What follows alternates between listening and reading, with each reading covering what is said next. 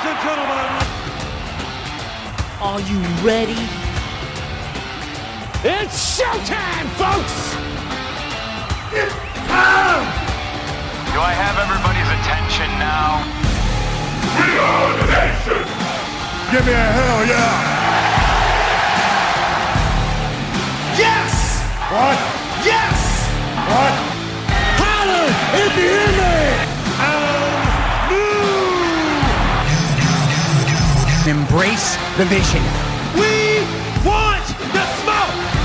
Everybody's got a price! For the benefit of those with flash photography.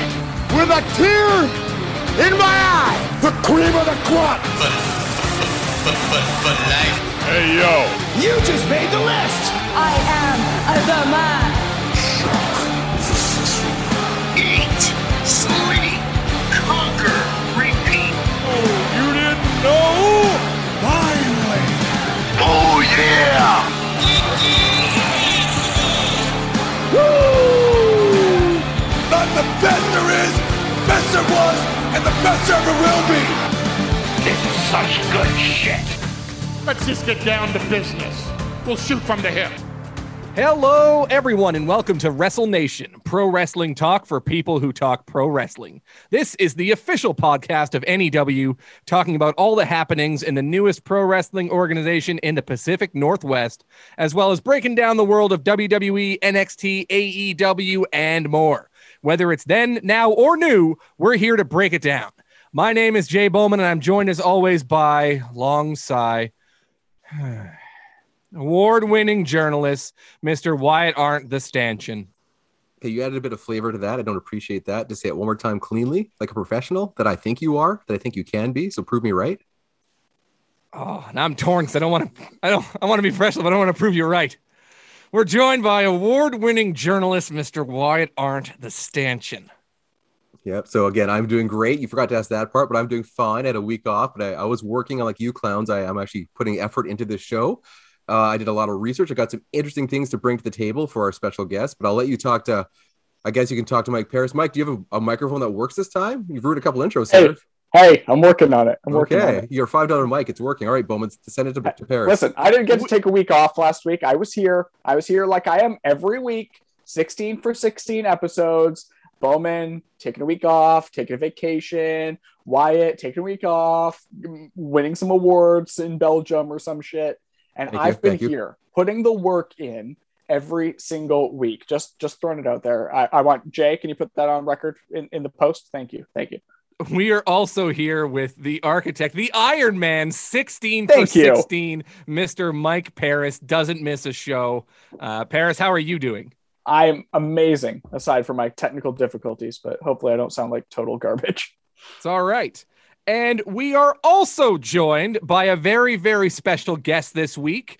He is going to be the special guest referee for the Elliot Tyler Mr. Ferguson match, round 1 at NEW 3. It is Corey Basso, the play-by-play voice of the Vancouver Whitecaps. Corey, how are you doing today?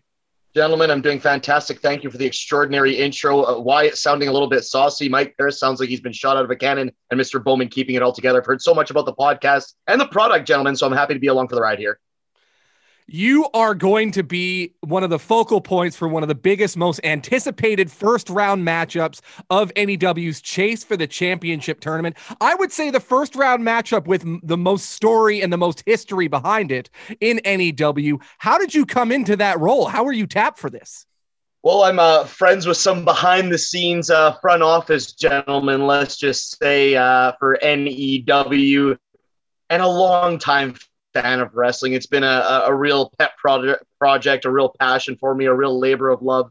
So to finally get in the squared circle, and yeah, I'm going to have to step in between two really ornery gentlemen. It's going to be a real pleasure. I know Mr. Ferguson, as they're now calling him, he's turned a little bit to the dark side. I remember the old Fergie who was like Barney the dinosaur meets Grimace meets House Party. He was just a fantastic, great guy, good for the kids. But he's, like I said, he's a little bit angrier now, and he's going up against Elliot Tyler, who, let's face it, he needs a fair referee. He needs a fair referee for this contest, especially with the Wiseman always lurking around the entrance and in and around the ring. I'm talking about Baroni. I'm talking about Suede. I'm talking about the Golden Boy. So I'll be tasked, and it's going to be a tough task with keeping everything fair, square, and down the middle, just like the NEW higher ups want me to do it.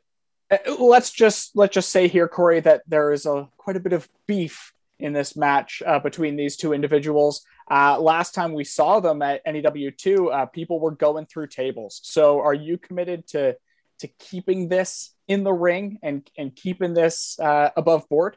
Of course, and that's one of my tasks, Mike, is that they didn't bring me on board just to sit there and look pretty in a striped shirt, or perhaps if I get my way, a blue short sleeve collared shirt with a bow tie. But yeah, it's not going to be an easy gig, but that's why they brought me in to get my hands dirty. We know Mr. Ferguson he's got a little bit of pepper in the soup these days. He's not happy with the way things have gone in his past, and he's looking to take that all the way. That being said, he's got a very angry Elliot Tyler in the corner opposite him, who he turned his back on. That's a dastardly thing to do. And as much as I've loved Fergie in the past, I got to call it up the middle. I got to call up the middle. I'm not going to be taking anything from Elliot Tyler either. If he lets his emotions get the better of him, I'm gonna take him to task as well. So anybody who steps on my feet, I'm going to be keeping it by the rule book, NEW style, and nobody's going to sway me.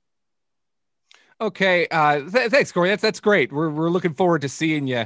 Wyatt, I know this is an audio medium, but you look like something's bugging you. What's going on? Do you have a question for our guest? Are you guys done with playtime? We're giving little softballs to our guest here. This is, well, are we real journalists here? I know you guys aren't, but are we not going to take this seriously, or what? What do we? Well, I was going to ask him what got him into wrestling in the first place, Bret Hart, blah blah blah. Okay, cool. I've heard it 8,000 times. So congrats. Bret Hart. Yeah, I'm glad. We all say Bret Hart. Congrats. We're all Canadians. Awesome. Want to throw a curveball? Oh, say Owen Hart. Cool. The Hart family. I get it. Here's the thing.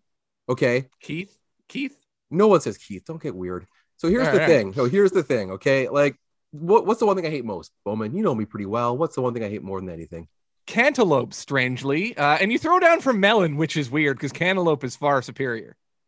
You know what? That's accurate. But okay, here's the thing. The thing I do not like people that are not objective, that people are biased. I hate that more than anything. You know, I can't stand that. You hate that. Right? You get it. I see it in your eyes. You get it. I hate people who have a bias and then like don't do things fairly. Something about this Cody Barton guy stunk to high heaven. So I did some research. Okay, here's the thing. I looked into this guy. Corey Basso.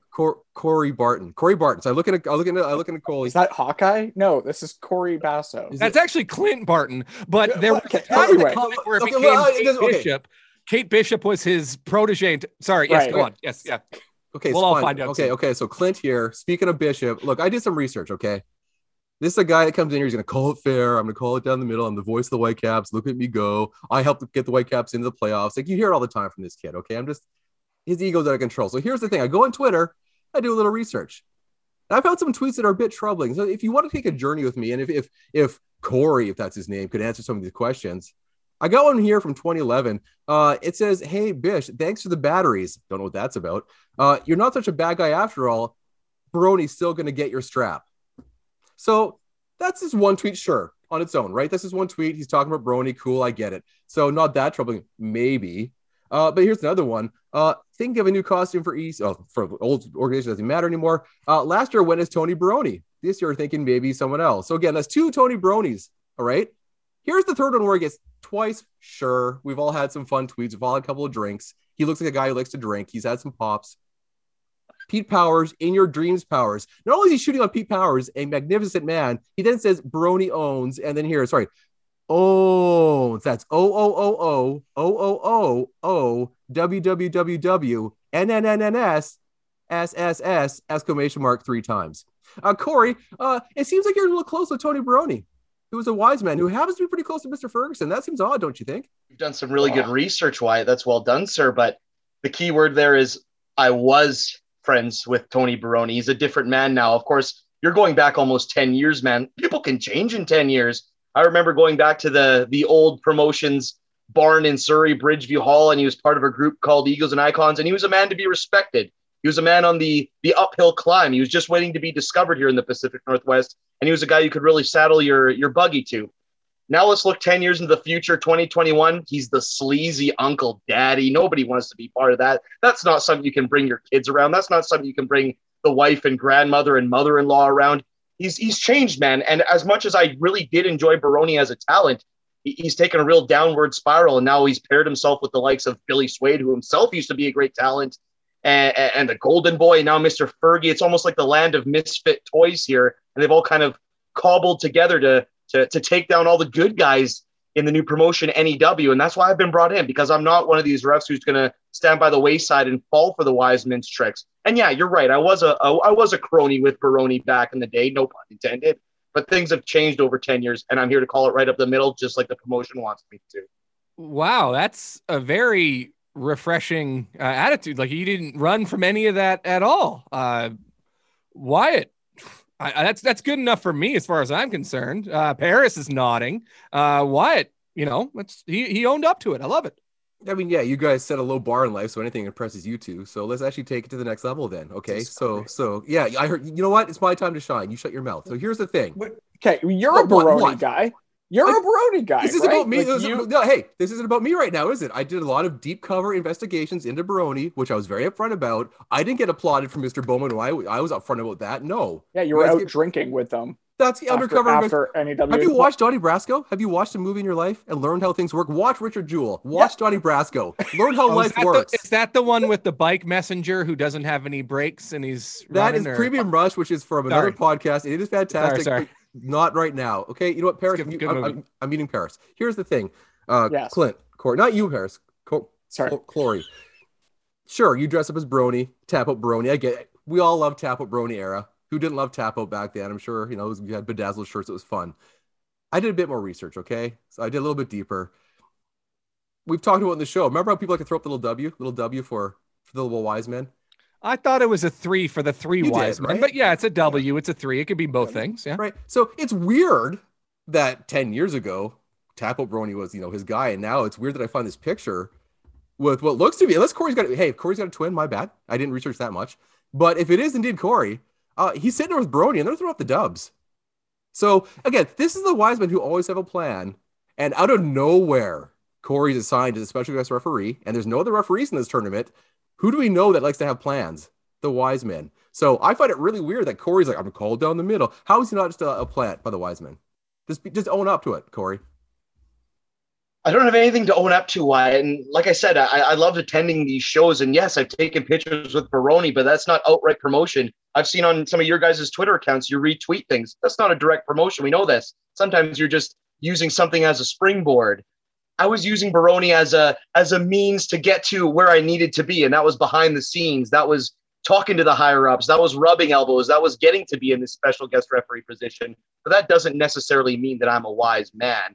And yes, I know you're in the same boat as the wise man yourself. But like I said, I've been brought in for one reason and one reason only. Baroni is not the name on the paycheck. NEW is the name on the paycheck that is signing Corey Basso's signature at the end of NEW coming up here on November 27th here. So I only intend to serve one master, and that is not Tony Baroni. That is not Mr. Ferguson. That is not the wise man.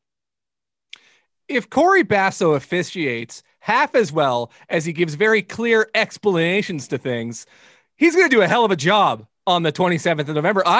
That's good enough for me, Mike Paris. Yeah, I'm feeling it. Like, everything that Corey says makes sense. He's got answers for all your questions. I'm actually worried now if he's biased in Elliot Tyler's way, because he seems to have really shifted his perspectives on the Wiseman and Baroni here. So maybe this is going to be down the middle. I don't know. It's hard to say. Corey, what do you got to say?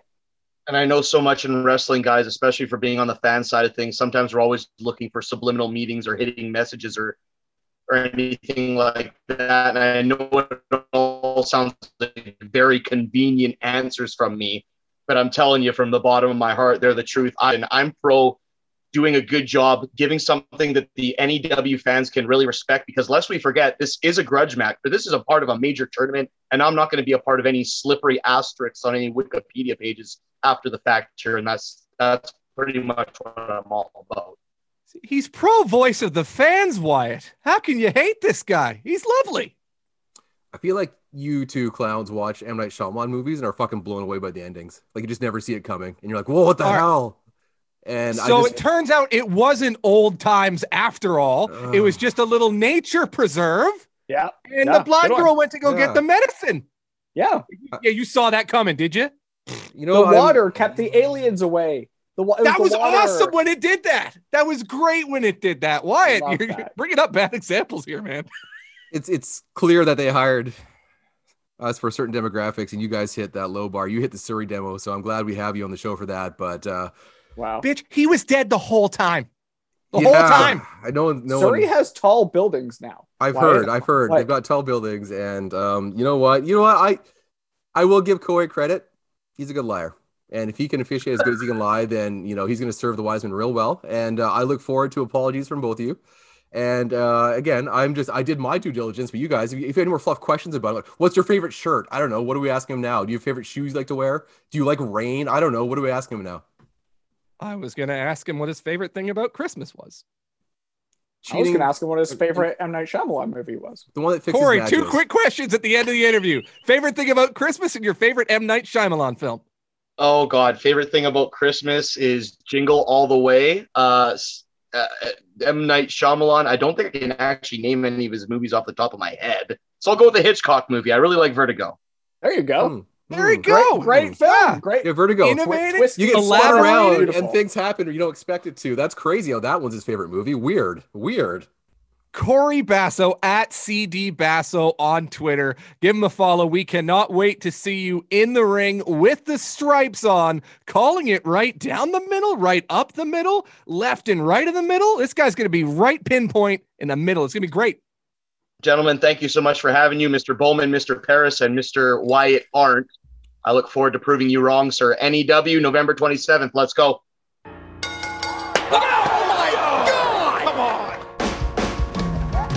All right, we are fast approaching NEW3 at the Studio Nightclub on Granville Street. The Saturday, November 27th show is sold out. I'm not going to bother with a trivia question about the WCW pay-per-view in January that ran for a couple of years because that died a death last time I did that.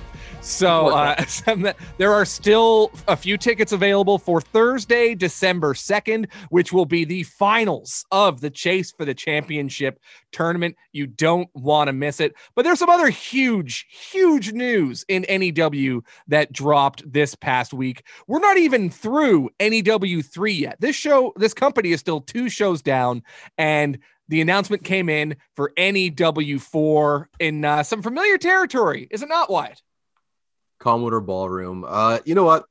What I love about NEW is the fact that they do any venue. You never know where they're going to go. They're going to find different venues, hit lots of different places, which is just, you never know what's going to happen. It's awesome. But if there's one venue you want to conquer to plant your flag, it's the goddamn Commodore. That's one of the best venues for anything, music, wrestling, whatever you want. It is such a fantastic venue. One of the best places you can hold wrestling. I cannot wait to see NEW's first show at the Ballroom Brawl or Commodore Brawler. It is exactly that. It is one of the best venues in Vancouver for anything.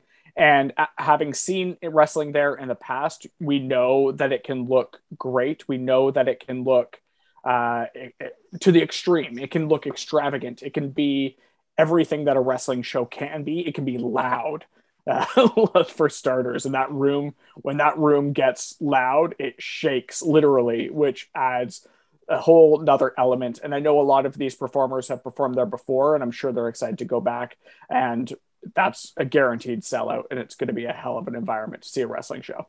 See, it's been great because the first few shows for NEW, you're like, oh, cool, the Richmond Gaming Stadium. I wonder how they're going to convert that for the show. And okay, great, the Vancouver Convention Center. How are they going to do that for the show? Now we've got the Studio Nightclub coming up for the next 2 nights of NEW action.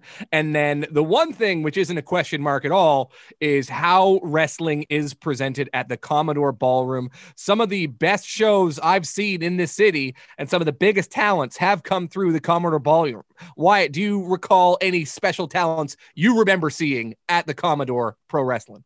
It's kind of like what Paris said, how you can feel the action. And I remember, like, for me, it was always, El Phantasmo was the guy that really, he took me Bowman to my first show there. Yep. And just his entrance music was very EDM heavy, and just feeling the bass hit me in the face. You could feel it hit you in the fucking face. And he came out like, he looks cool as shit, and he's got the music pumping and stuff. And again, if there's any, if any younger wrestlers are listening right now, if you want to pick entrance music, make something that like lands heavy at the Commodore Ballroom. Like, don't go soft in this fucking place. Go hard because it hits, and that's what you want people to feel. And even just thinking of Ravenous Randy's entrances, how he made that a huge thing, and just seeing some of people wanted to make it a big show. I remember Nicole Matthews in her long history with ladders getting the shit kicked out of her. Shayna Baszler almost killing Nicole Matthews on a ladder. Nicole Matthews jumping off of balconies. A lot of memories of Nicole Matthews getting the shit kicked out of her, but her also kicked the shit out of the people. It was fun.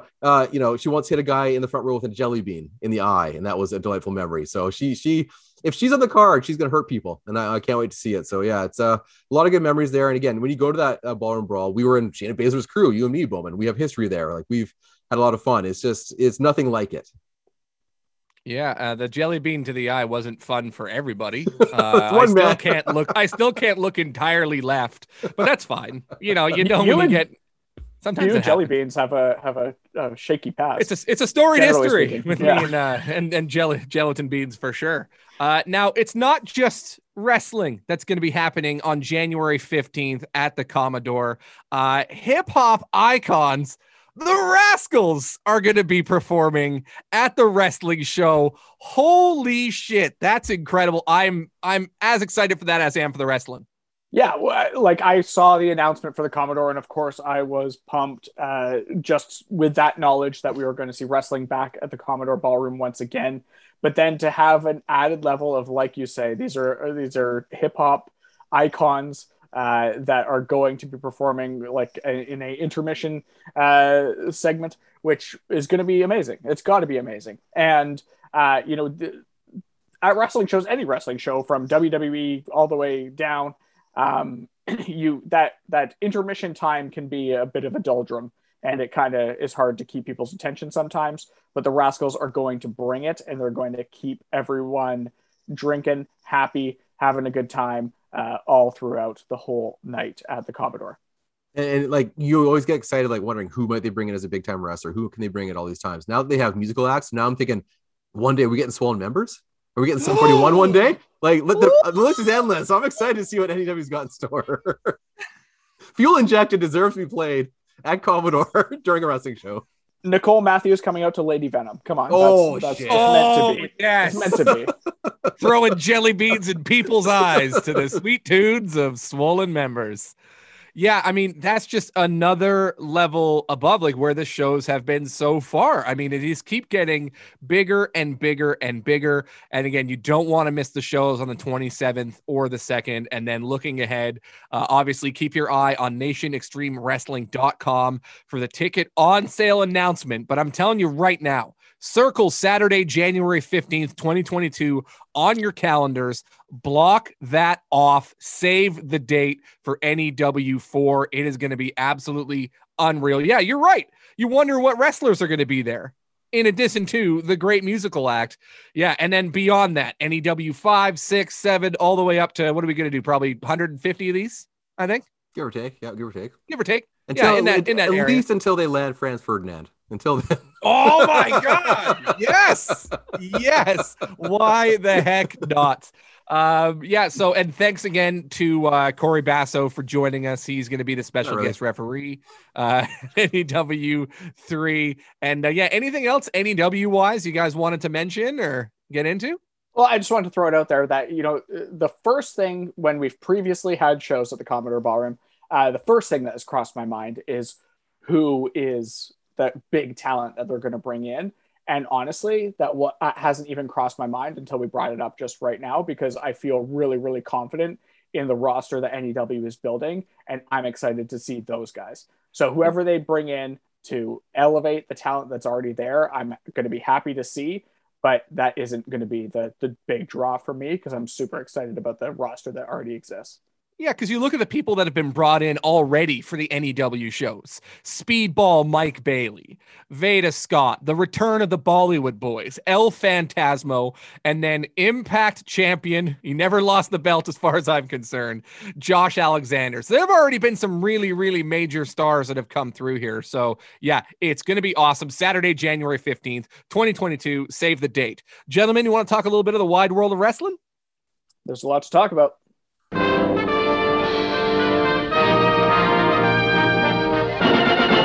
Okay, so this past Saturday night, November the 13th, a little bit of a wrestling show happened.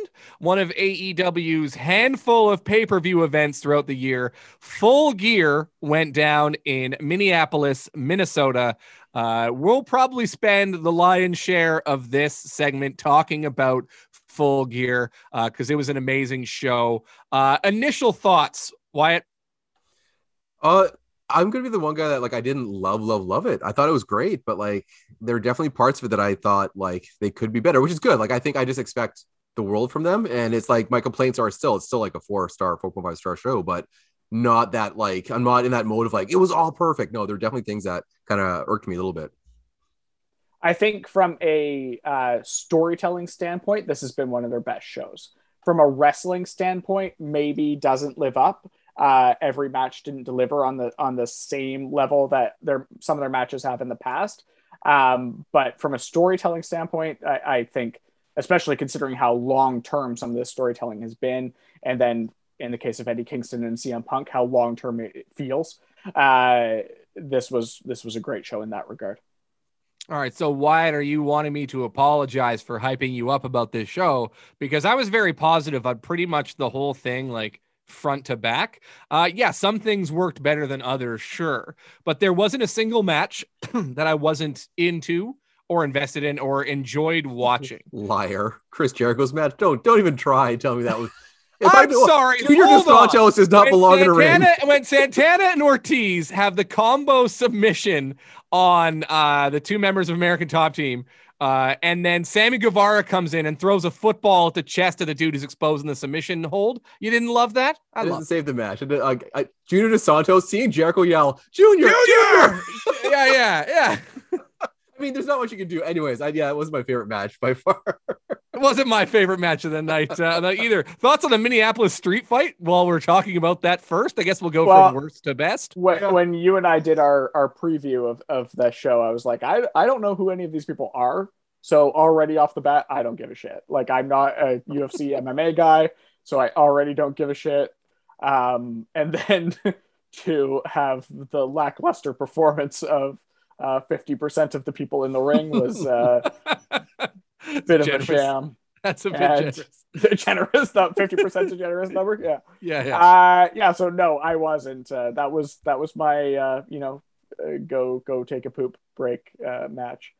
Which again, it served its purpose if it was to be that, as far as I'm concerned. Is that what they were going for? Yeah. Well, Wyatt, let's keep going up from the bottom then. What match do you have as the one that you enjoyed the second least, I guess, from the show? I need a list of matches in front of me. Like what the fuck is... All right, so we had so Inner Circle versus American Top Team and stuff. That's your bottom, yeah? That's my bottom, yeah. Let me say, overall, I felt like, and someone said as well, like I don't think the pay-per-view gave people enough time to breathe. It felt very like trying to impress people too much. And I'll get into that more in the matches later. But Paris, you have something to say as always. Well, I was just going to say that it literally felt that way sometimes. Like the commentators felt rushed at a lot of moments. It was like, oh, okay, this is happening right now. We don't even have time to debrief what just happened because Cody Rhodes is already on his way to the ring. Like, I don't know if they felt tight for time or if they felt like things were going to run long or maybe matches had already run long, but literally it felt like they were going match to match to match without giving us time to breathe. Bowman, just pick the match next after that. Just to cut you off, but pick a match and we'll talk about it. I don't want to rank. Well, we'll run down the card in order of how it went. So good. MJF, the opener against Darby Allin, beats him by pinfall via headlock takeover. Devastating headlock takeover from MJF. He called his shot. Wyatt? Yeah, I will say I agree with Paris in that like the storylines all made sense, and that's kind of nice because we always said about WWE that like at least make A to B to C make sense. That's all we ask. So I do like where they're going. Don't get me wrong. This match was my favorite match of the night. I just loved the storytelling. I loved the wrestling. I loved everything about it. I love the fact that this guy said you're weak to fucking side headlock takedowns, which is the dumbest thing ever. But then he fucking knocks him out and makes it a thing. Like that is such a good heel move. Darby Allin, a good man. I was watching this, and again, everything kind of relates back to John Dean Ambrose Moxley and what he does wrong. And I don't mean to do that, but when he dives into the ring, it's like a feather coming out. When Darby Allin does it, he's a fucking rocket. And again, I worry about his career, but when he did that, like when MJF was calling that guy fat in the ring, he loved it. And he got hit from Darby Allin. That was one of the most visceral dives through the ropes I've seen. Like he just goes all out. The rolling pins in the ring, like everything about this match, like I was fucking hyped and I loved it. It's those guys who go under the in between the bottom rope and the middle rope. for that plancha, because Leo Rush does the same thing where he goes. I think Jungle Boy maybe does it as well, where they go on that lower angle and like a friggin' torpedo. Paris, your thoughts on MJF and Darby Allin? Yeah, the storytelling was all there. Just the mental breakdown elements of it, of MJF just trying to consistently get under Darby Allin's skin just to get him to break. He, tosses him the skateboard and forces him to, consider using it and all that kind of stuff. It made sense. And honestly, I think what the real payoff of this match was establishing these two guys as stars. Like, these are their next two guys that they have been able to pick up from the ground up. And, we can continue to criticize WWE for not being able to generate those stars and put them in the right positions to make them stars. And certainly MJF is if he isn't already, one of the best heels in the business and one of the best people on the mic in the business. So he's going to continue to do that for a very long time. Well, yeah, because part of the narrative tissue of this match was the fact that these are two of, I believe, what MJF has referred to as the four pillars, or as Jim Ross would say, the four pillows of AEW, which is the young homegrown talent, Jungle Boy, Darby Allin, Sammy Guevara, and MJF. So the fact that factored into the match as well is some really good long-term and, historical storytelling, which we're just not used to getting. This still feels so new and fresh and exciting that they're actually doing this to pay off some things. And there's narrative things throughout this entire show that I feel really, elevated. Let's talk about the tag match, the Lucha Brothers versus FTR. Now, when we spoke about this last week, this was one that I was probably the most curious about and maybe the most interested to see, just because it is such a big contrast of styles. Stanch, your thoughts? Yeah, I'm not the biggest. I'm probably the least tag team guy of all three of us, unless it's a state of emergency. So I wasn't loving the match. But again, it was good, perfectly good. The ending was kind of for me. But overall, for a tag match, I enjoyed it. And I can't say there's anything that was done wrong in it at all. But again, I'm not the biggest tag match guy in the world. Yeah, I was kind of middle about this match. I thought it was good. I thought they hit a lot of fun spots and it made a lot of sense. But it brought to mind a question that maybe I have for you guys, which is, what's better, having totally juxtaposed styles in a match or having matching styles in a match? Because when we think about FTR and the Lucha Brothers having pretty juxtaposed styles in regards to how they wrestle in a tag team match, sometimes that can really work and sometimes it doesn't. And sometimes I'm wishing that there was another kind of high-flying Young Bucks team, because I love Young Bucks and Lucha Brothers. Like, they can work magic together. So seeing FTR on the other side of that, it was interesting, but it wasn't as hot as I wanted it to be. I like primarily seeing matching styles and just some great tag matches over the years, like Motor City Machine Guns, one of my favorite teams, American Wolves, American Alpha, DIY, Red Dragon, Young Bucks, Lucha Brothers, when they have not contrasting styles. I like that a lot and I prefer that. But that's kind of why I was looking forward to this, because you don't often see them book away from that and go with, a team like FTR versus a high-flying team like Lucha Brothers. Yeah, to contradict what I've just said, FTR and Young Bucks having incredible matches in the past. So it certainly can be done, but this match didn't necessarily have the heat for me. All right, then next we had the finals of the World Title Eliminator Tournament. Bryan Danielson defeating Miro. Man, Miro's looking like $1 million. He is long removed from his time that he spent when he first showed up as the best man to Kip Sabian. What the hell was that? Now he's this absolute world beater. Yeah, sure, he came up short against Bryan Danielson, but I don't think this loss harms Miro at all. Why would you think of this match? This was interesting. It brought, to mind, I think the overall show, every match felt like 2-3 minutes long. And this was another one where I'm watching it and I know Dan and Bryan can make anyone good. And so I'm kind of putting the heat on Miro. I don't think it was, I felt like they were trying to almost rehash Lesnar Bryan in that sense, like he's fighting a beast, and Bryan did his best to sell Miro as a beast, but I don't think he pulled it off. And I love Miro, but it didn't land with me. And maybe I'm in the minority, but I just didn't feel that Miro was this big beast that was just, beating the shit out of Daniel Bryan. The kicks, that part was good. When he landed those kicks, that I'll give him credit. That was dope. They were kicking the shit out of each other. But other than that, takes 3 and gives 1 and just collapses them. That was good stuff. That was good as well. But overall, the match, it was it felt it didn't feel like a pay-per-view match. I mean, not every match is going to be a banger. I think what for me was surprising with that was it was a Daniel Bryan Danielson match where I was like, oh, okay, like that was perfectly fine, which he sets the highest bar. I can't say every time it's Daniel Bryan is the best match ever, but like for me, I was a bit surprised that like they didn't give me what I thought I was going to get.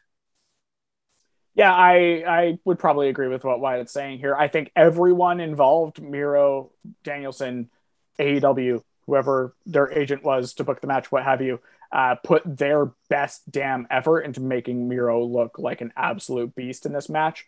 And I'm not sure it paid off. It definitely worked to an extent, but did it push Miro to the next level? And will it continue to have him ride an upward trajectory on this roster? I'm not quite sure. Not for me anyway. I don't see it for me. All right, the next match we had Christian Cage and Jurassic Express, Jungle Boy and Luchasaurus beating the Super Click, Adam Cole, and the Young Bucks in a big old Falls Count Anywhere match. Wyatt, what do you think about this one? I hate like Saturday like I'm gonna be Jim Cornette, but man, Young Bucks are just not my thing. I don't know. I just can't, like, everything is just so like spam, finisher. I know, like, wink, wink, super kick party. Like, there's a lot of like, oh, now we got knee pads with nails on them. Like, it feels like when you're in high school and you're writing your first play or something and you just fucking put everything in there and you've got no subtlety. It's just like fucking everything, blah, blah, blah. And it's like, it's just so much. And I feel like on a pay-per-view, when you got so many different matches, they used up so many fucking big spots. They did so much to get the crowd kind of like oohing and awing over everything, which again, I know is their style, but I'm watching it and I was just like, I don't know. I walked away saying to myself, Adam Cole should be a fucking champion one day because he's a fucking star, and he is. But I don't really care to see Young Bucks in like these 3-man matches that much. I don't know. And we talk about elevating people. Did Jungle Boy come out looking great in that? Like, he had some good spots, but like, it still felt like the Young Bucks show. It did feel like odd booking to have this on the same card as the Minneapolis street fight or whatever it is. It seemed like a very similar styled match. Kind of just, but with a lot of big spots. I think if anyone actually came out looking good here, it was Luchasaurus. I love Luchasaurus. I've always so been much. a fan, but I know. But he actually, I feel like, came out surprising people. He came out surprising people with the spots that he could hit and how he could keep up with a bunch of guys that are half his size. He made himself look good in a lot of these spots and made the match better. I think they wanted Jungle Boy to come out as the real star here, and I'm not sure they pulled that off in the right way. I liked the match. I thought it was fun. I'm here for the big spots though, and I'm here for the knee pads and the face kissing spot and all that kind of stuff. So that's with Adam Cole. Anything with Adam Cole, Adam Cole's a fucking star. I fucking love Adam Cole. That guy, that fucking baby is the loudest fucking thing in wrestling right now. It's just, my God. And the second loudest thing is the boom. Yeah. When he's on the ring apron. Dude, this guy is amazing. when he went to the classic, the thumbtacks in the mouth bit, because he did that, I think it was Kyle O'Reilly in Ring of Honor, or maybe Jay Briscoe, where he put the thumbtacks in the mouth and then super kicked him. And the thumbtacks just went everywhere. I thought that was really awesome. I mean, they just did it for the camel clutch for this one, but no, I thought it was great. I love the knee pads with the thumbtacks on them. That's silly as hell, but I think it was awesome. The next match, I'm going to call it a mixed tag because no one's really a team.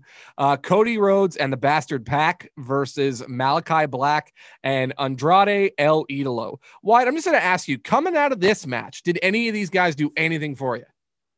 This kind of felt like it got lost in the pay-per-view for me. Like, it just kind of, it existed. Like, when I think back to this pay-per-view years from now, I'm probably going to forget this match happened. And again, they're all talented wrestlers. They're all workers, and it's great. But like, I don't know. Again, that comes on the heels of watching fucking spot. So maybe I needed to fucking take a smoke and take a rest. But like, I just couldn't really, I don't know. That match happened. I was like, all right, sounds good. Because it was kind of cobbled together in the very, very short build for this. But everything, if you squint, does kind of make sense. Pac has issues with Andrade, Cody Rhodes, Malachi Black. You could say it's a connective tissue of, Andrade's old valet is Malachi Black's wife in real life. Sure. Okay. Yeah. Mash it together. And then Cody Rhodes just getting fucking booed out of the building. I think Tony Khan recently compared him. He's like, yeah, AEW's John Cena, where he's a babyface and people just don't like him for whatever reason. They just won't accept him. Paris, 2 questions. Your thoughts on the match, and how much do you love that they are leaning into this Arn Anderson Glock gimmick? I love it. I love it. I think it's funny that like of all people on the roster that they don't seem to know what to do with, Cody Rhodes seems to be the guy that they don't know what to do with. Creative's got nothing for you, Cody. Sorry, like, and it's not for lack of trying, but yeah, they don't know what to do with him from a crowd standpoint. I'm sorry, he's not John Cena, because he's not getting the pops that John Cena was getting in certain arenas and getting booed in other ones like John Cena was. He's just, people are turning on him because he's gone the mainstream, which I guess is the comparison to John Cena. He's got the reality shows and the game shows and the everything else that the world seems to want Cody Rhodes, everyone except for the wrestling world. But like, he's a good wrestler and there's nothing wrong with him, but it's just the crowd has turned, which I think puts them in an awkward situation. And that was certainly the case. It was totally a distraction from this match, that none of the plot lines mattered because they were booing him out of the building, and it just seemed to kind of overpower any other story they were trying to tell. I've always thought Cody Rhodes, you know, I've been a Cody Rhodes fan for a long time. I've always thought Cody Rhodes is an excellent sports entertainer, but not necessarily that good of a professional wrestler. I know he throws a lot of character into his matches. And I remember when he had a completely different move set as Stardust, then he had his dashing Cody Rhodes and undashing, all that sort of stuff. So I've always liked him more of a sports entertainer than a wrestler. That's kind of like the funny tagline for him is like, he's perfectly fine. And that's not always going to sell with fans. Like, he's perfectly fine. Yeah, but fine. It's like, sorry, perfectly fine. Neck tattoo's got to go, but he's fine. It's perfectly fine. But on AEW, all things, like you said, when they're doing so much on all the high levels, like, he does kind of stand out as some, like, maybe he goes back to his roots and comes out as Moondust. Who knows? Maybe he goes back and leads into sports entertaining roles. But there's just something about him where, like, he just hasn't, like, end of the day, that's the thing I would rather. You know what? He's perfectly fine. But there's just so many better people right now than what he's doing. The adequate nightmare, Cody Rhodes. That dream you had about work. That's what he is. He is the American dream you had about work. It's just like, you'd think he would have the foresight to take a step back and just let other people shine.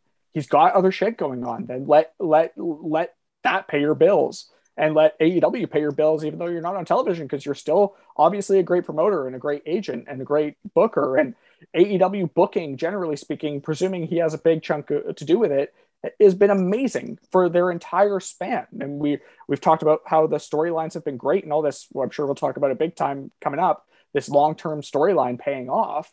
And so just take a step back and let new guys be good. And give that spot on the card to someone else. And I don't see any harm in that, but I'm not Cody Rhodes. Yeah, I feel the most perplexing scenario coming out of this pay-per-view for anybody is, to Paris's point, what do you do with Cody Rhodes now? Seems like the Malachi Black thing should probably be kind of over and done with. And you're looking up and down the roster and it's like, there's nobody I'm really excited to see Cody Rhodes work with. We'll move on to the women's championship match. Dr. Britt Baker, DMD, beating Tay Conti. Thoughts on this one? Yeah, it's another Britt Baker win, and that's what I'm kind of looking for, waiting for her to get, more competition. So again, that was one of the more obvious results, and it was what it is. But like, again, I wasn't too stoked, but it made sense and it was fine. And I just, I'll keep waiting for someone to kind of elevate and have a really, great match with Britt. Yeah, Jade Cargill is going to get there. You just need to just be patient, and that big showdown is coming. Hit Lip Biscuit my way. It's going to be great. Paris. I like Tay Conti, and I think that this was probably her best match that she's maybe ever had. Commentary taking a jab at WWE there when they were like, oh, she has 4 years of experience. And someone else says, well, she doesn't really have 4 years of experience since 2 of those years were sat in the back training while everyone else wrestled, or something to that extent. Because WWE definitely wasted her and definitely held her back. I have one concern with her, which is she always seems like she's just having a really great time. And you know what I mean? She doesn't seem to be really taking things seriously sometimes. And even when she was coming down to the ring, it was kind of alternating with like, I'm so angry, I'm ready to have a fight. And then like, oh, hey, everybody, I'm having a great time. And I just don't think she has formulated a character in the right way. But in regards to in-ring talent, she was a formidable competitor for Britt Baker. Or has she formulated a character? Is she a little Jekyll and Hyde? Oh, She's really, really angry. She's, hey, just happy to see everybody. I'm from Brazil. Hooray. Yeah, I thought the promo package for this did a really good job of making it feel like maybe she could win this match, even though if we all were honest with ourselves, there's no way they're ending the Britt Baker championship reign at this point because she's one of the tops on the roster going for sure. It feels like she's still got some of that WWE in her. Just happy to be here. You're like Vince is in her ear. Yep. You're just happy to be here, having a good time. Great to be here on Velocity or Main Event or Jacked or what are we doing here? Yeah. The next match. Oh, sorry. Yeah, Paris. Yeah. No, sorry. I was just going to say that I feel like her allegiance with Anna Jay just it makes that even worse for both of them because I feel like it clouds both their characters as single competitors. If you want to have them run as happy-go-lucky pretty girls who are in a tag team, I'm here for that. But when they kind of have their own independent characters, and then Anna Jay's with Dark Order, which is a different character, and then she's with Tay Conti, which is a different character. Like it all seems very kind of blurred lines, and I'm not sure that they have been able to clarify themselves as wrestlers right now. Either of those ladies. Next on the list, something that maybe had the best short-term build of anything on the show, CM Punk beating Eddie Kingston. A little bit of blood in this match. What'd you think about this one, Wyatt? Look, I haven't been huge Eddie Kingston, but this is the match that sold me on him. And then I got him when I watched this match, and this is again. It's always there's a line for me, and if you could pass the John Cena Ambrose Moxley line, right, I believe you. That's what he did. So now Eddie Kingston's above the Moxley line. He's past the Moxley line, and I love it. And I mean, it would take a special wrestler to get, it almost reminded me, not obviously never gonna beat Hogan Rock, but he got the crowd to decide really well. Like they're booing Punk, and like there's something because it goes to Cody Rhodes too. There's something about Kingston in the ring that you believe in. And again, I think it's kind of the draw of Nick Gage, which I'm not a Nick Gage guy at all because it's too much. But like with Kingston, the authenticity. Yeah, there's something about his authenticity, and like him just like laughing and giving the double fingers. Like it was the closest I've had to kind of that Austin level swagger in a while. Like fuck it, I don't give a shit. I'm gonna go down swinging. Like that kind of Bret Hart made him bleed out, and that's the sort of thing the Kingston would go out in a Shield. I almost kind of wanted that to be the ending. Him not giving up. I wanted him just to be fucking out cold. But I can't wait to see more from these two because again, like this is the first match where I'm like now thinking like, does CM Punk go heel now? Because he can play off the crowd like turning on him a bit, and Kingston like fucking he had that crowd behind him. And again, it was back and forth, but just when like Kingston was on the top rope and like just flailing at him, like just flailing away at him with his fist, like the crowd was like fucking buying it, and it was like I had no thoughts of this match. I didn't care about it. And I watched this match. I'm like, I want fucking more. Yeah, well, if there was one person he could have been in the ring with that would be able to adjust on the fly and really squeeze the maximum amount of reaction out of the fans, it's somebody like CM Punk. Oh, sorry. I thought you said Hulk Hogan. I did not say Hulk Hogan. I didn't even think about Hulk Hogan.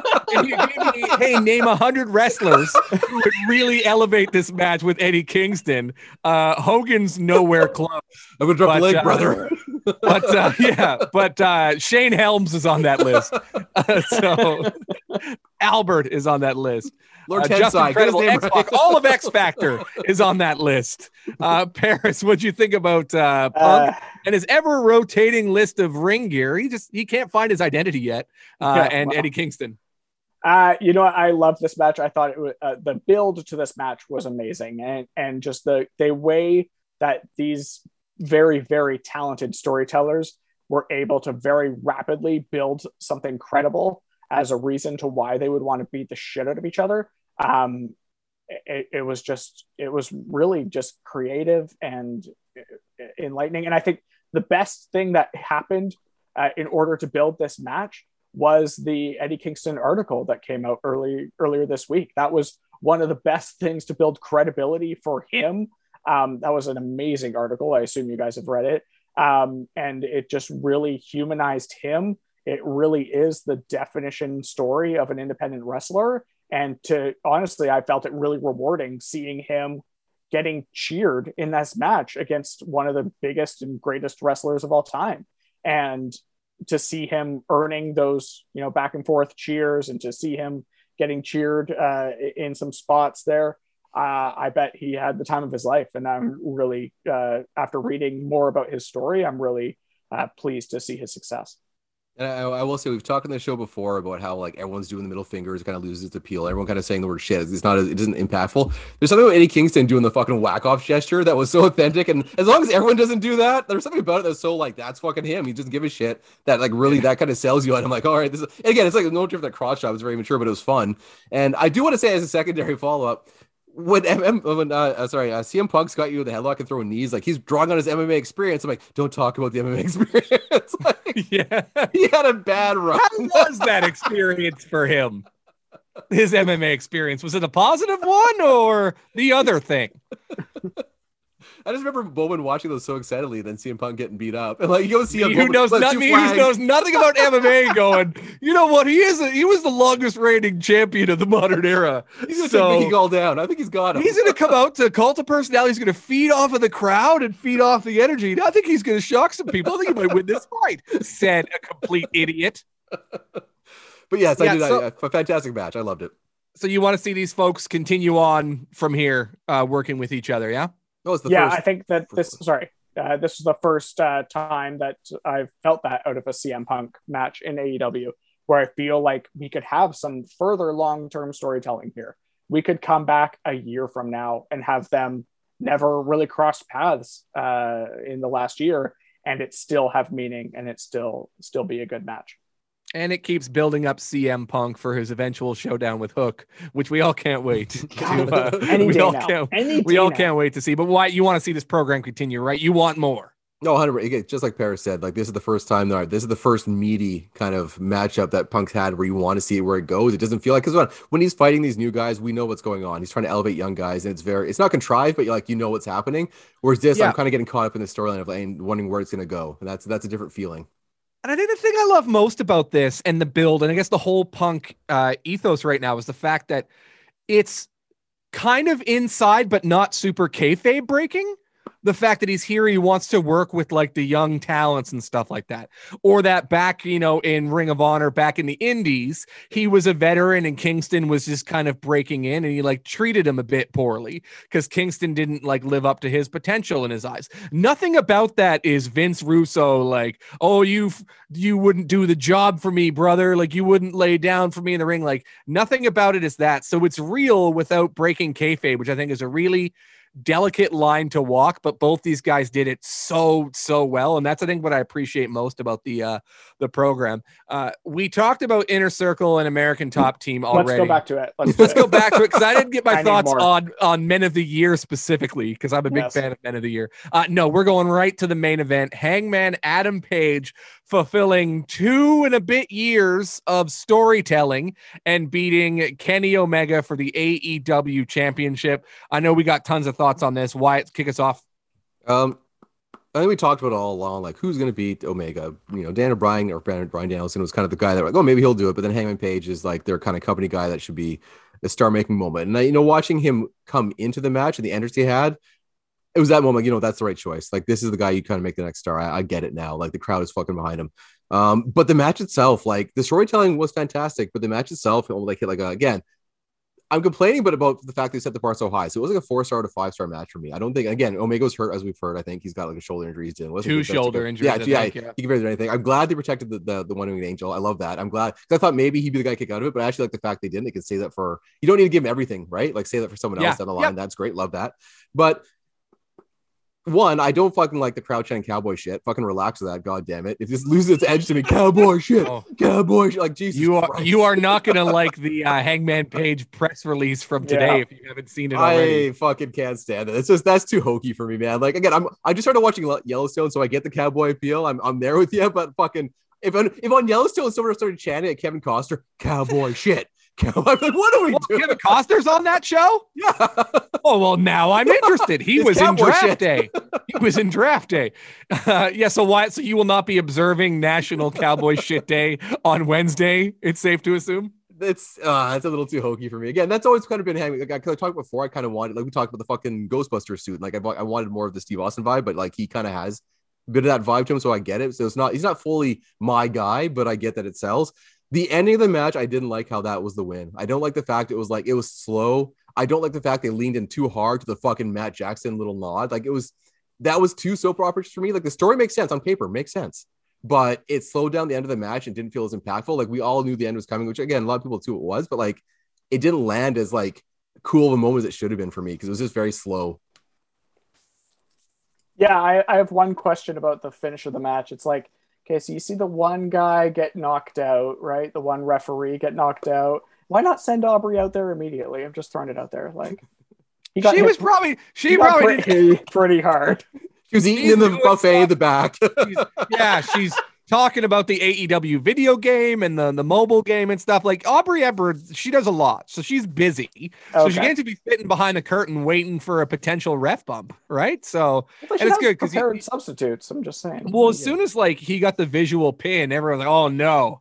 But thankfully they didn't just do the visual pin and they gave him the win later on. I loved the pre-match promo with him on the horse in the empty streets. I don't care. I love that shit. I also love the tracking drone shot that showed the Dark Order excitedly running into the arena to watch the match. I think that was a really good touch, and they've done a good job, not just like because Hangman Page hasn't been in the title scene for a long time, but they're not throwing away everything he's done up to this point now that they've got him in this program. And that's something that WWE does a lot, where it's like whatever they've been doing for the past 3 months before they challenge Roman Reigns. Oh, it doesn't matter at all. It's just whatever we're currently doing now. Yeah, and they've always preached this since the inception was that, win-loss records count and your record matters and everything about that. Continuity. It matters towards the success of you as a wrestler. And we kind of felt that with this match, with this carried over. I think I'm on the same page with Wyatt here overall. I'm not a big cowboy aesthetic kind of guy. And so, him and his bolo ties and his horseback riding and his cowboy shit. Yeah, I'm just going to delete my Evite to you guys for the cowboy shit day Zoom party I was going to throw on Wednesday. So never mind. You don't have to come. You can return that bolo tie. Did you keep the receipt or? No. That's not cowboy shit. That's city folk shit to keep the receipt. Oh, sorry. Cowboy shit is I spit my chaw into it. I don't know. Anyway, so I'm not a big Hangman Page guy, but what I am respectful of is the storytelling here. And it's certainly all paid off. And I agree they leaned a bit heavy into it, but I liked the exchange with the Young Bucks. I kind of liked that element of things. And I thought it was a good match. I thought it was hard hitting. There was some great spots in there. And both those guys came out looking good. So I'm pleased with the match. I'm pleased with the result. I'm glad they're kind of keeping him affiliated with Dark Order. I think it elevates them to a certain extent, but I don't think he should be the leader of the Dark Order, nor has he ever been. But to keep that kind of friendship, so to speak, in his back pocket when maybe he needs the support, it is a good way to keep things moving. Yeah, 100% agree. And okay, so now they're going to be building to Page versus Danielson at some point soon. Do you maybe think like MJF should be put in a program with him first and they build to Danielson as a bigger match? What do you think there? Because now we have, for the first time in a year, face champion. Yeah, and that was kind of my reason why I was considering that Page wouldn't win this match, because I expected Danielson to win. And building to Danielson and Page, I'm not sure where that storyline can go. I'm sure they can make it work. They always do, and I'm sure those guys will put on a great match. But I just don't see the natural storyline there. So inserting someone like MJF maybe is the right move there. All right, and then we did not see a debut from Bray Wyatt, Wyndham Rotunda. Thankfully, I don't feel it really had any place, on the show. It was rumored. I didn't want to see that happen at all. We did see a debut from a fella from Ring of Honor who I've been a big fan of for a long time. Jay Lethal showed up, announced that he is now with All Elite Wrestling, and he's going right into a program with Sammy Guevara for the TNT Championship. Wyatt, are you super initiated with Jay Lethal? Do you know a lot about him? Yeah, you've taught me a lot about him, and I like the fact that, he's jumping right into one of the 4 pillars of AEW. So that's great to see. So soft. He's so soft. So yeah, I think that's another good ad. I'm always going to worry about I always worry about how, the people they're adding and like how are they gonna add all these people in plus Cody Rhodes. That's my thought. So like how are they gonna add Jay Lethal with Cody Rhodes? But we need space. Where's Cody? Yeah, where's Cody? Where's Cody right now? And if Cody's not on screen, people should be asking, where's Cody? Like I'm just kind of worried we're gonna get a bunch of 3-on-3 matches or like a bunch of like multi-man matches to kind of make everyone fit. And again, there's enough room for a lot of matches on the card, but I you know, when watching a wrestling match, the 1v1 matches are always going to be my favorite. And so like at the end of this pay-per-view, like when I walked away from it, like I thought going into it, okay, Hangman Page is going to be his star making moment for me. And I didn't walk away sold yet. Like, I'm still not sold on him as being like an ultimate star. And weirdly enough, I walked away from it going, Kingston is got something. And I'm more intrigued. I'm not saying he might be a top star, but I'm more intrigued to see what Kingston's going to do next than I am Hangman Page. So to me, that tells me that Kingston delivered to me in a way that Page didn't. And overall, the guy I want to see what they're doing next, honestly, is still fucking Adam Cole, man. There's just like he reads the crowd. He fucking just does something about him that like it's everyone. I hate it when people say Shawn Michaels, but he has an ability to kind of fucking just kind of read the crowd and work with him. And like, I'm not the biggest fan of him kind of doing like the big chants and kind of being heel good, but I do kind of want to see like where he's going to go next. And I'm sure it's going to be involved with Omega and the Elite and all that jazz. But that's the guy that down the line, like not now, but like a year and a half from now, like I want to see him with the fucking belt.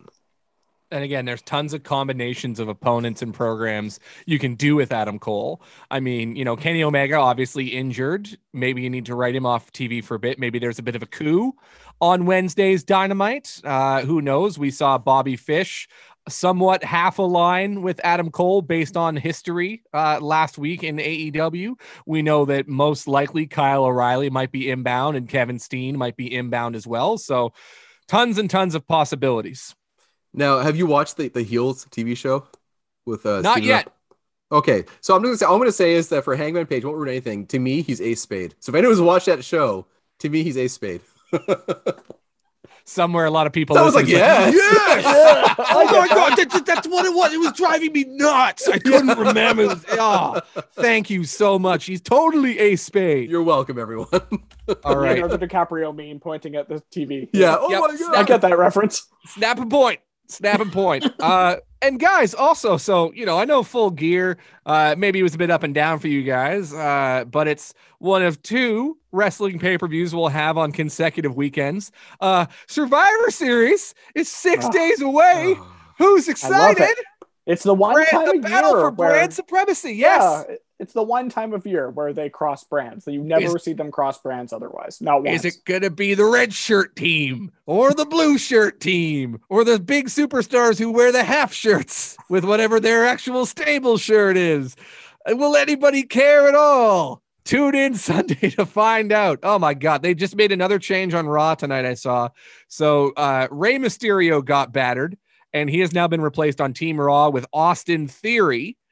Which is great because now not everybody who's on Team Raw was on SmackDown a month ago.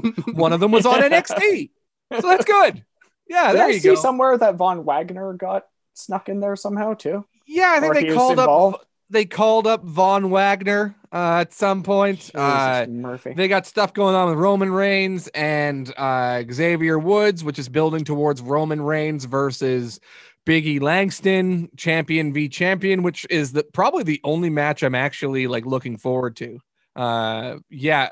Wyatt, do you give any shits at all? Any any Owen Hart nugget of shit about this Survivor Series pay-per-view coming up in 6 days? Do you have anywhere in you? Do you care? Unless Corey Basso gets assigned a special guest referee, I just don't care in this fucking show. It doesn't matter because like we sit here talking again, it's hard not to be considered like, oh, AEW marks, but like it's because AEW actually has storytelling that we can talk about, can discuss the plot lines for, can discuss the origin stories for. It all makes sense. WWE, like I don't even know what the fuck happened last week. It changes week to week. Nothing matters. So like getting too involved in it doesn't really. Why? Who cares? The fucking matchups of Raw versus SmackDown don't matter. Like none of it actually matters. And they've been training us for years, telling us it doesn't matter. And now that we have another organization that tells us, hey, it actually does kind of matter. Like, I just find it so hard to keep up with it. Xavier Woods had a weird sort of selfie video camera promo he did while he was roller skating. And he said that what he would like to see done is that the winning team for the Survivor Series 4v4 or whatever, the winning team has a battle royal for a series of matches for spots 26 through 30 in the Royal Rumble, and the Good losing team has a series of matches for spots 1 through 4, 1 through 5 in the Rumble, just to add any sort of stakes. You also had Becky Lynch come out recently and say that, yeah, the whole concept of Survivor Series for her is just kind of meh, because she'd like to see some actual stakes involved. I mean, you know, I think some of the best Survivor Series multi-man matches of the last maybe, 20 years or so. And most of them involve stipulations like, okay, well, the winning brand survives with WWF versus the Alliance. Or was it Team Austin or Team Raw? Like they won, so all of them got to be general manager for a week. Or you had an Team Austin versus a Team Bischoff thing where I forget what the stipulation was there, but anytime it's actually mattered, they've had some additional stipulations, but the majority of the time, nobody gives a shit because it's like, okay, cool. The next Monday is still just a Monday. Yeah, I love that Royal Rumble idea. That's a great idea. And my only issue with that is that would have to involve some long-term booking from WWE that I don't like. They can't even have that much foresight to be like, oh, that's only 2 months from now. They'll be like, oh no, so much could change in 2 months. There's no way we can have that person be number 30, but there's no way we can have that person be number 1. Like, there's no way we could book ourselves into a corner like that. So I think that's their hesitancy of doing something interesting like that.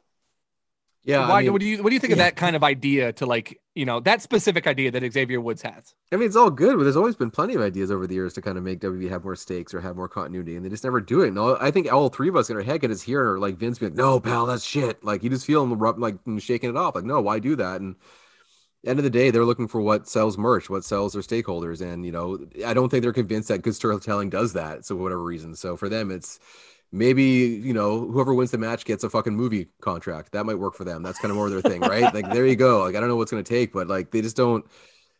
Belts don't like how. No, it's like how many years have we said that we were just begging them to make the belts matter? Like that's like it's just yeah. I think I saw a stat where like Nakamura has had the title since I think like August or something even farther like before that, and he's only defended it like 3 times since then. Like how many times does an IC champion come along saying like I'm going to make this belt matter like it used to in the Razor days? Shit, I think I just remembered. I think it was Survivor Series. There was a pay-per-view recently where he just came out.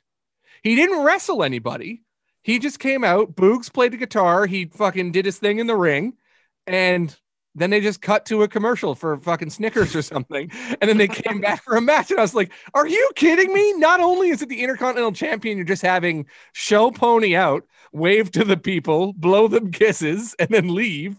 But it's Nakamura that you're doing that with, who we all know. Like, I feel like some point this week or next week, I might just sit down and watch his debut match in NXT against Sami Zayn. What a great, great match that was. And man, how far that guy has fallen, to the surprise of nobody, because of the system. Yeah, I think they're specifically bad at their mid-card title holders, like especially like in the mid 2010s, like with the US title and when Ambrose had it and stuff like that. Oh, defended it like twice in a year. Yeah, Dean Ambrose. They just can't find a way. They just put those belts on people who they feel like should have a belt or they should elevate somehow, or that they owe something to. And they just give them the belt and they don't do anything with them once they have it. No. Maybe the last time it was important was like the John Cena Open Challenge time. Like that was maybe the last time that the US belt made any difference to anybody. And you could also look at the people who have had it since then.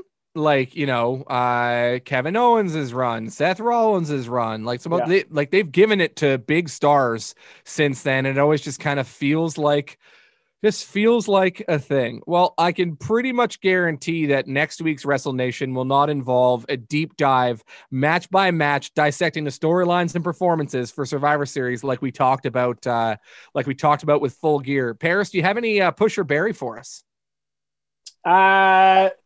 Not this week. No, I don't think so. I did have something planned, but we're running a bit long. So all right, he's calling up. All right. Well, you know what? Speaking of Survivor Series, we will get into this week in wrestling history, because it's a special one that I've been looking forward to for a while, and I know Wyatt has too. What we're gonna do right here is go back, way back into time.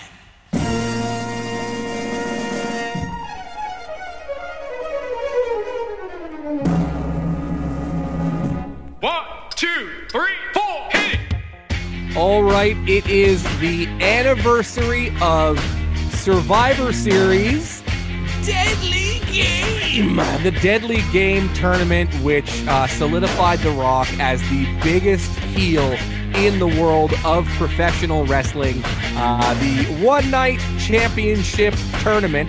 That sounds familiar. That sounds like a pretty awesome idea. But two-night championship tournament, probably even better.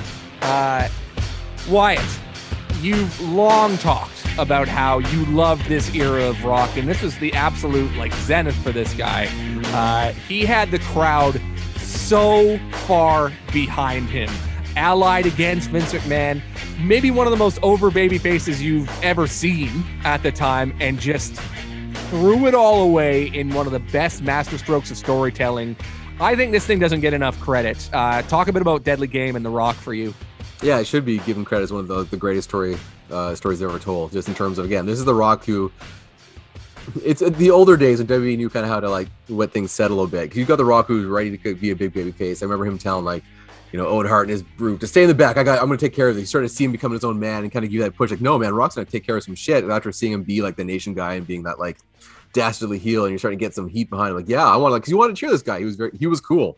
He was cool back when he used to talk in the deep voice. The Rock says that before he got all high pitched and acty. It was way better in those days. And so, we're all ready to cheer him on. And that tournament going down, you're thinking Mick Foley's going to be he's trying to get McMahon to love him. And, you're sitting there and this is The Rock's time to shine. And I was a big Rock guy when he was a heel. And finally I get to cheer him and see what he's going to do and hear this heel, because you always want to see the big pops and see the reactions to him. And when he fucking turns heel, and we all love the people's elbow back then. He's now it turns to the corporate elbow, the corporate eyebrow. He starts telling people it's not single with the champ night. Adam Cole, watch that. And he's just getting in there and just getting in people's face and just kind of again, just being even his entire reign from how it started to how it ended. Because even when it ended, he then became an even bigger face when he started standing up to Shane McMahon and that stuff. That is the best arc of his career. And just in terms of being a fan again, to watch him be mega heel, maybe a face now, mega heel, now mega face. You could not script a better process. And again, that's back in the old days when W used to tell stories properly. And I love that entire tournament. I can watch it all day long. And just this corporate Rock, man, the deep voice, fucking love it. I miss it. And I was obsessed with the booking of the tournament from The Rock's perspective, because it seemed like Vince McMahon was giving Mankind, who was his corporate selecting guy, the easiest route, right? Gives him Dwayne Gill in the first round, I think. Yeah, then he had Al Snow and stuff. And you see The Rock is okay, The Rock, you've got to run the gamut through the corporation. You got to face Big Boss Man first, and then Big Boss Man gets distracted in a little small package and he loses. But then to find out Boss Man was in on it. Right? That was part of the plan. And then you've got Rock versus Ken Shamrock in the second round. Those guys have a lot of history in the past year or so. Chair shot. Ugh. And then Boss Man. Which one? There's two deadly chair shots. And then you've got Boss Man coming in, throwing the nightstick to Ken Shamrock to help him. The Rock intercepting it, bashing Shamrock and winning the match, which again, Boss Man in on it, Shamrock not. So you could split Shamrock off and have him be a face. And then the only thing about the tourney that I actually really disliked is the repeat of the Montreal Screwjob finish. I would like to see it differently. It was a year later, and you kind of knew made sense at the time. Vince couldn't help himself. Yeah. They were going to rehash that and stuff. But aside from that, the way The Rock was booked as this beleaguered babyface who was overcoming these dastardly heels, but it was all an inside job, but not for everybody. Masterstroke. Paris. Deadly Game. I just love how you keep doing that. Just keep doing that. This was, of course, the heyday of my childhood, watching all this go down. And in hindsight, all I can think about is how the WWE can't seem to pull that off since then, of the big face becoming the big heel and still being just as successful, and then going back to face and back to heel. And when you think about wrestlers like John Cena, and for the longest time, Roman Reigns, and then now they turn Roman Reigns heel, and he's hotter than he's ever been. And it only took them a decade, roughly. I don't even know how long it was, but Roman Reigns is doing some of the best work of his career. And if they had just pulled that trigger when it made more sense and committed to it earlier, what benefits they could have reaped from that. And they chose not to. So because they thought they couldn't pull it off, and they could. Sorry, you get it with John Cena, right? You get it, like, the Make-A-Wish thing. He's got to stay the babyface and stuff. So looking back in hindsight, the fact they never turned Cena heel, once they were way into the woods with him as a face, like, that makes sense that they can never turn him, sure. But you can't turn Roman Reigns into, like, John Cena as much as they tried. And then eventually, like you said, they turn him heel, and he's brilliant. He's that person that we had been, like, reading about and hearing about from other wrestlers in the company for years. No, Roman's he's the absolute best of the business. This guy is something special. And now we're seeing it. Yeah. And like, honestly, when I was 13, I guess, whenever this went down, I was a bit of a mark, as I still am a little bit. But I remember having a friend who probably similar to Wyatt, who The Rock was their favorite wrestler when he was a face. And then he turned heel, and The Rock was still their favorite wrestler, and it made no difference. And there was probably tons of kids out there who felt that way, and tons of people who felt that way, and it didn't necessarily change their perspectives on who this guy was as an entertainer and as a talent. And he had an incredible run at that time. Like you say, just the simple things of, this is no longer the people's elbow, it's the corporate elbow. Like those simple maneuvers to just make the crowd turn against you so quickly and so efficiently and so effectively. It was an impressive time and an impressive run. Sure was. November 15th, 1998, Survivor Series. All right, well, that about wraps up this episode of Wrestle Nation. Wyatt, you got anything else to say on our way out the door here? No, I'm just thinking about good old days of Rock and that deep, heavy voice, and you're just listlessly just looking up into the sky, just daydreaming about the heyday of deep voice Rock. Well, there's like the worst era of Rock is when he first started to act and he thought he was an actor, so he started to like rip promos like, I'm like, no, give me the like fucking old Rock. What is he doing? Wyatt, I think I have it. I think I've cracked this. What is it? Your preferred Rock is, do you smell what the Rock is cooking to start the music? Not if you smell. Yeah, that's true. Yeah, that's it. That's the Simpsons season 14 moment right there. Yeah. I knew that's probably way off of the Simpsons. You but yeah, smell what the Rock is cooking. You smell what that gets you excited, but not the yelling. Yeah, it's too high. The fucking little tongue. Okay. Paris, anything to leave us with this week? No. I just want to go back and thank our guest. With the way that Wyatt treated him, I'm not sure that we'll have future guests. A job to do. It's 2 guests in a row that you've shown immense disrespect to. So I can't imagine any further NEW talent is going to sign on here to be on the show. I can't imagine we're going to get Christian Bale. I know you had him on your other podcast, but I don't think he's going to do Wrestle Nation with the way you're treating guests here. So. They can't stand the heat, then get out of the kitchen. I'm sorry I learned from Barbara Walters how to conduct a proper interview. So she's your inspiration. She's your idol, is she? She's your mentor, Barbara Walters. She knows how to grill people. I'm not ashamed. All right. Well, that closes the book on another episode of NEW Wrestle Nation. You can follow us on Twitter at NEW WrestlePod, and be sure to also follow the Nation Extreme Wrestling account at NEW Wrestling Inc. Be sure to subscribe on iTunes and Spotify. If you're on iTunes, leave a rating and leave a review. That's all for this week. Again, special thanks for Corey Basso for coming on. For the stanchion Wyatt Arndt, the architect Mike Paris, I'm Jay Bowman, and we'll see you next week on Wrestle Nation.